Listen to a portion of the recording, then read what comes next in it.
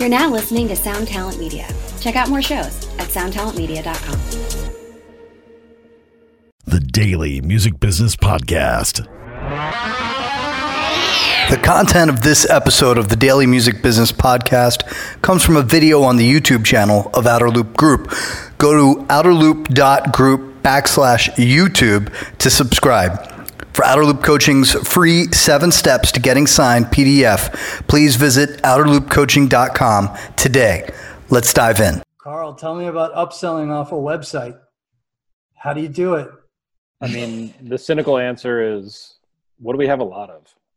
I mean, that's usually the answer. I mean, let's be honest. What's our most attractive mistake that we can put into upsell? It's again, like, I think the string of mistakes that you can make in times, like, you just have enough successes to outweigh those, and occasionally you just have to get creative and I think the merch booth upsell is totally different than the online upsell. I mean, we've had items that we've done upsells for, we've tested it, where it's like, hey, did you know that this existed? Check this out. It's, for you, it's like, we discounted like $1, but just like putting it in front of people's faces. And it's like, because people don't like to click that much, sometimes it's just a matter of reminding people something exists. I think in a live setting, for smaller bands, especially, because I feel like, let's say, hypothetically, most of the people watching this aren't going to be in, bands that are playing 3,000 cap venues wondering what they can do differently. I think there's a certain level of just having, 2 things that go together, the shirt and the koozie. Like, that's always, it's our shirt and a tote, a shirt and something to carry the shirt away in. And you have those kind of things that go together, and have it round up to be $2. If that's the best case scenario. Now, granted, you can credit cards, it doesn't really matter. And credit cards are becoming more and more prevalent thanks to Ben's constant pushing of them on everybody. But like the ability to get a Square reader and a Venue reader is much easier now than it was, say even 5 years ago. And so, having things that rounded up to 40 or having things that rounded up to, 30, but just don't price your stuff in $2 increments. Don't create a lot of change. Don't create a lot of time for the seller. Because as much as the people in the line, like the people that are there, they're going to be fine giving you $30 if the price was going to be $28. And it's just not even so much like nobody's retiring off of that $2, but it's a matter of the speed, the ease, and the ability to go, I'll take that $20 shirt and get a tote, or a $25 shirt and a $5 koozie. And I think that, again, it's just a matter of what makes sense at the time, given the situation, because you can't do a lot of upselling in a venue sell. They're not going to be there and go like, hey, you buy this shirt, I'll give you this for $5. Like, that's not their game. Yeah. But this isn't a question. I just want to make sure that everybody watching this knows you must be able to take credit cards at your merch booth. You just have to, because I never walk around with cash and I want your stuff. Ian, all right, so we've been talking about the upsell. The next version of the upsell is the bundle, and I had hinted at wanting to ask about album cycles. The Billboard rules have changed. How are you going to better utilize bundles so that it is either advantageous or just not as bad as it could be for your artists after the Billboard rule changes? Great question. I might piss off a lot of managers when I say this, but for me, the Billboard charts don't necessarily matter. We're in the business of creating revenue for our artists, and having a Billboard chart number that's slightly higher or slightly lower isn't going to make or break our artist business. So we're focused on values that create bundles that create value, perceived value, excellent products for the fans, great pieces that all make sense within the marketing of the artist scheme, because you're trying to create a fan. Creating fans happens in that place. It doesn't necessarily happen if I see your name in the top 200 of Billboard. So in my opinion, I would focus on great value, pricing your products correctly, creating perceived value by, adding details like incredible packaging or, throw-ins, that kind of stuff, I think really moves the needle more than like, putting a big number up on Billboard, although it is important and record labels really like it and all that kind of stuff. Yeah. Spencer, what's your perspective on bundles? I mean, you got this thing wrapped up great. How do you approach what goes into a bundle and how you price it? Yeah, I think that when we use bundles, it's usually, and Mike, correct me if I'm wrong, we usually do that pretty much only when we're dropping a new record and bundle that with the record. But we've seen great success with it. And I think that it's all about not overwhelming the customer with too many options for bundles. I think that less is more a lot of the time, and especially when it comes to that idea with merch. But making sure it's clear that there is a price break. If you buy this bundle, you're going to save money as opposed to buying each one of those items. I think some of the cooler items, making those only available in bundles is sometimes that sort of icing on the cake to seal the deal for someone buying that bundle. And it comes down to a lot with consistency. It's something that we haven't touched on too much yet, is great artists that you work with. And I think we're in a position where I don't know how many bands are like us, but we basically only use one artist, pretty much only one guy. His name's Mike Cortada, and he was strategically chosen because I thought that what he did with bands like A Day to Remember, with bands like Pierce the Veil, he really, I think, had a lot to do with building their identity and branding.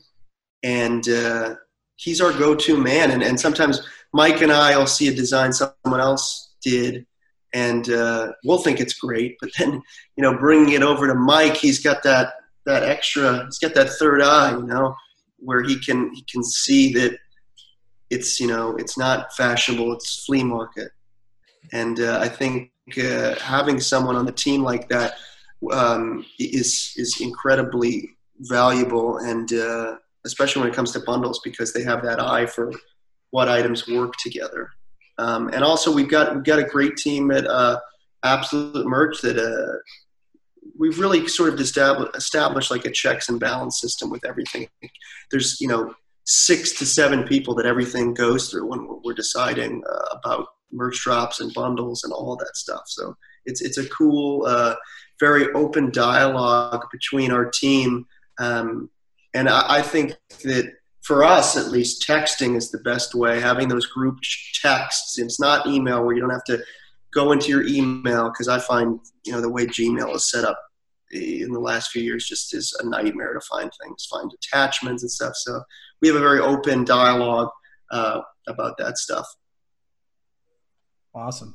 Ben, we're going to wrap up really soon, but there's been a whole bunch of ideas here. And so I wanted to ask you sort of 2 questions. One, is there anything that, that we haven't covered that to you screams of a missed opportunity that we definitely need to address? And then sort of second, and it's almost a whole nother question. We just had a panel recently about booking, and we had promoters and booking agents and everybody talking about how they're bracing for the live experience to change.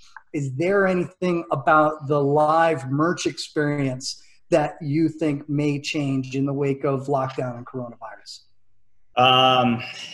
Well, first part of that question, I don't know that there's anything obvious that we, that we've missed on this panel in terms of, the things, especially for the audience watching, that you just need to be focused on and consistent with and meticulous about. And there's a lot of really good expertise and advice that has been shared here for, any young artists and any artist to take away and apply those lessons to their career.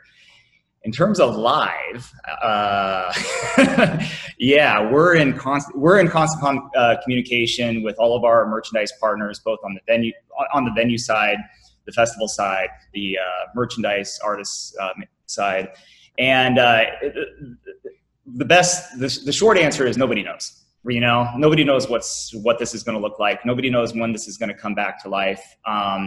But there's going to have to be, one thing for sure is there's going to have to be some quick and immediate adaptability to the environment, you know? And so what that means is when venues start coming back on board, are they trying to implement social distancing? If they are, what does that mean for a merch stand now? You know, a lot of the venue operators are talking about going totally cashless. You know, we're not dealing with cash. We don't want to handle cash, you know, for the safety of our fans and for the safety of our staff. We're not dealing with it. How does the merchandise stand become as contactless as possible so that, you know, whether it's Live Nation or AEG or you know, the Troubadour, whoever can go to their city officials and say, these are the measures we're putting in place to keep the staff safe and the fans safe. And that's going to have to do with parking. It's going to have to do with concessions. It's going to have to do with the merchandise stand. So we're all learning in real time, adapting in real time. That venue is certainly, you know, feeding information from the different merchandise companies to the venues to the merchandise companies. Can we come up with kind of a general consensus of how we can play ball? A lot of the venue operators are, you know, hey, can we consolidate the merchandise line so you're not coming in with 30 items, you're coming in with whatever the appropriate amount is, so that we're moving the lines faster. We're also not counting 3 times as many t-shirts as we need to count. We're not handling more boxes, you know, every day.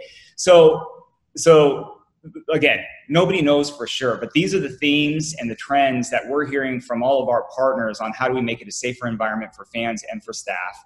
And at the same time, maybe introduce some new opportunities for contactless payments and et cetera. So from a technology perspective, we're certainly looking at this as, you know, how do we encourage that transaction to go faster? How do we encourage, you know, fans to potentially purchase from their phone and pick it up at a different location? You know, we've done some of that on the festival side, Bottle Rock as an example, where a VIP suite holder can snap a QR code, place their order, and somebody comes bring their merchandise to them.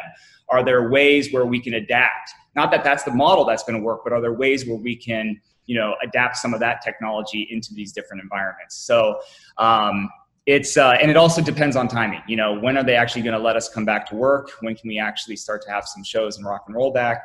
But I think that some of those things, everyone's just going to have to, you know, absorb information in real time and adapt to whatever the situation may be. Yeah, cashless merch booth finally means that I think that's going to be something we're definitely going to see a big push for, is the cashless merch booth. So, Mike, besides Ben's suggestion that you use a T-shirt cannon as your delivery system, what else? What else do you want to wrap up? This is for me. My mind's been blown a dozen times. So, thank you guys all. But, Mike, a couple takeaways. Can you wrap us up a little bit? Yeah, I mean, I think as we're wrapping up, I mean, so much good advice from all of these guys. You know, to me, the real takeaway is how does somebody out there that's trying to do some of the things that we've talked about build a team like this of people that can influence them, right? You know, at Venue, I can call Ben, but Ben's a busy guy. So I can go to his website where he publishes things about best practices. You know, there's other resources that guys like Carl, you know, go sniff around at the various fulfillment places. You know, whatever, Absolute Merch, as Spencer mentioned, Kings Road Merch, our friends at Merch Now, there's Second City, there's tons of other ones. But like, you know, we go to places like rockabilia.com. and go to Amazon.com and look at where people are. You know, Spencer mentioned Supreme and things like that, but I'm talking about bringing it a little bit more close to home. And, you know, establish a relationship with people that are in each of these roles. That way, when you're trying to you know, make some decisions, you can get some really strong and valid opinions. I mean, you know, the beautiful thing is, you know, it's been an exciting time to be a developing artist, because as you can hear from an artist like Spencer, who's no longer developing, you know, so many of the tools are still in his hands. And that's kind of the beauty, is if you're willing to take the advice of guys like this, build a team around you, and, you know, do some trial and error and just be persistent, you know, the chances of figuring out a model that works for you are actually pretty, they're pretty simple, but require a lot of work to do. guys, if you don't mind sticking around for another 6 hours, I got a few more questions. The sun is set in most people's houses by now. Yeah, I'm trying to block the west window. Didn't quite plan that. Yeah, Spencer's getting hammered over there, man. Only Ben has sunlight whenever he wants it. Nice. Good for him. Thank you all very, very much. I really greatly appreciate all of your time and sharing your wisdom. Really, really appreciate it, and hope we can get a chance to spend some more time with you again in the future. So thank you. Absolutely. Thanks for having us. Thanks, guys. Yeah. Thank you, guys. Have a good one. Appreciate All right, it. hey, Thank you. Take care. Subscribe today to the Daily Music Business Podcast on your favorite podcast platform. What's up, everybody? I am Finn McKenty, host of the Punk Rock MBA podcast, part of the Sound Talent Media Podcast Network. My podcast is all about doing what you love for a living, and every week I sit down and talk to people who have done exactly that. For example, musicians like Tommy from Between the Buried and Me, Matt from Periphery, Lil Lotus and Shinigami, among many others, photographers, artists, designers, YouTubers like Glenn Fricker and Sarah Dici, and I unpack exactly how they got to where they are today with the goal of helping you do the same. So if that sounds cool, you can listen and subscribe at soundtalentmedia.com, and I'll see you there.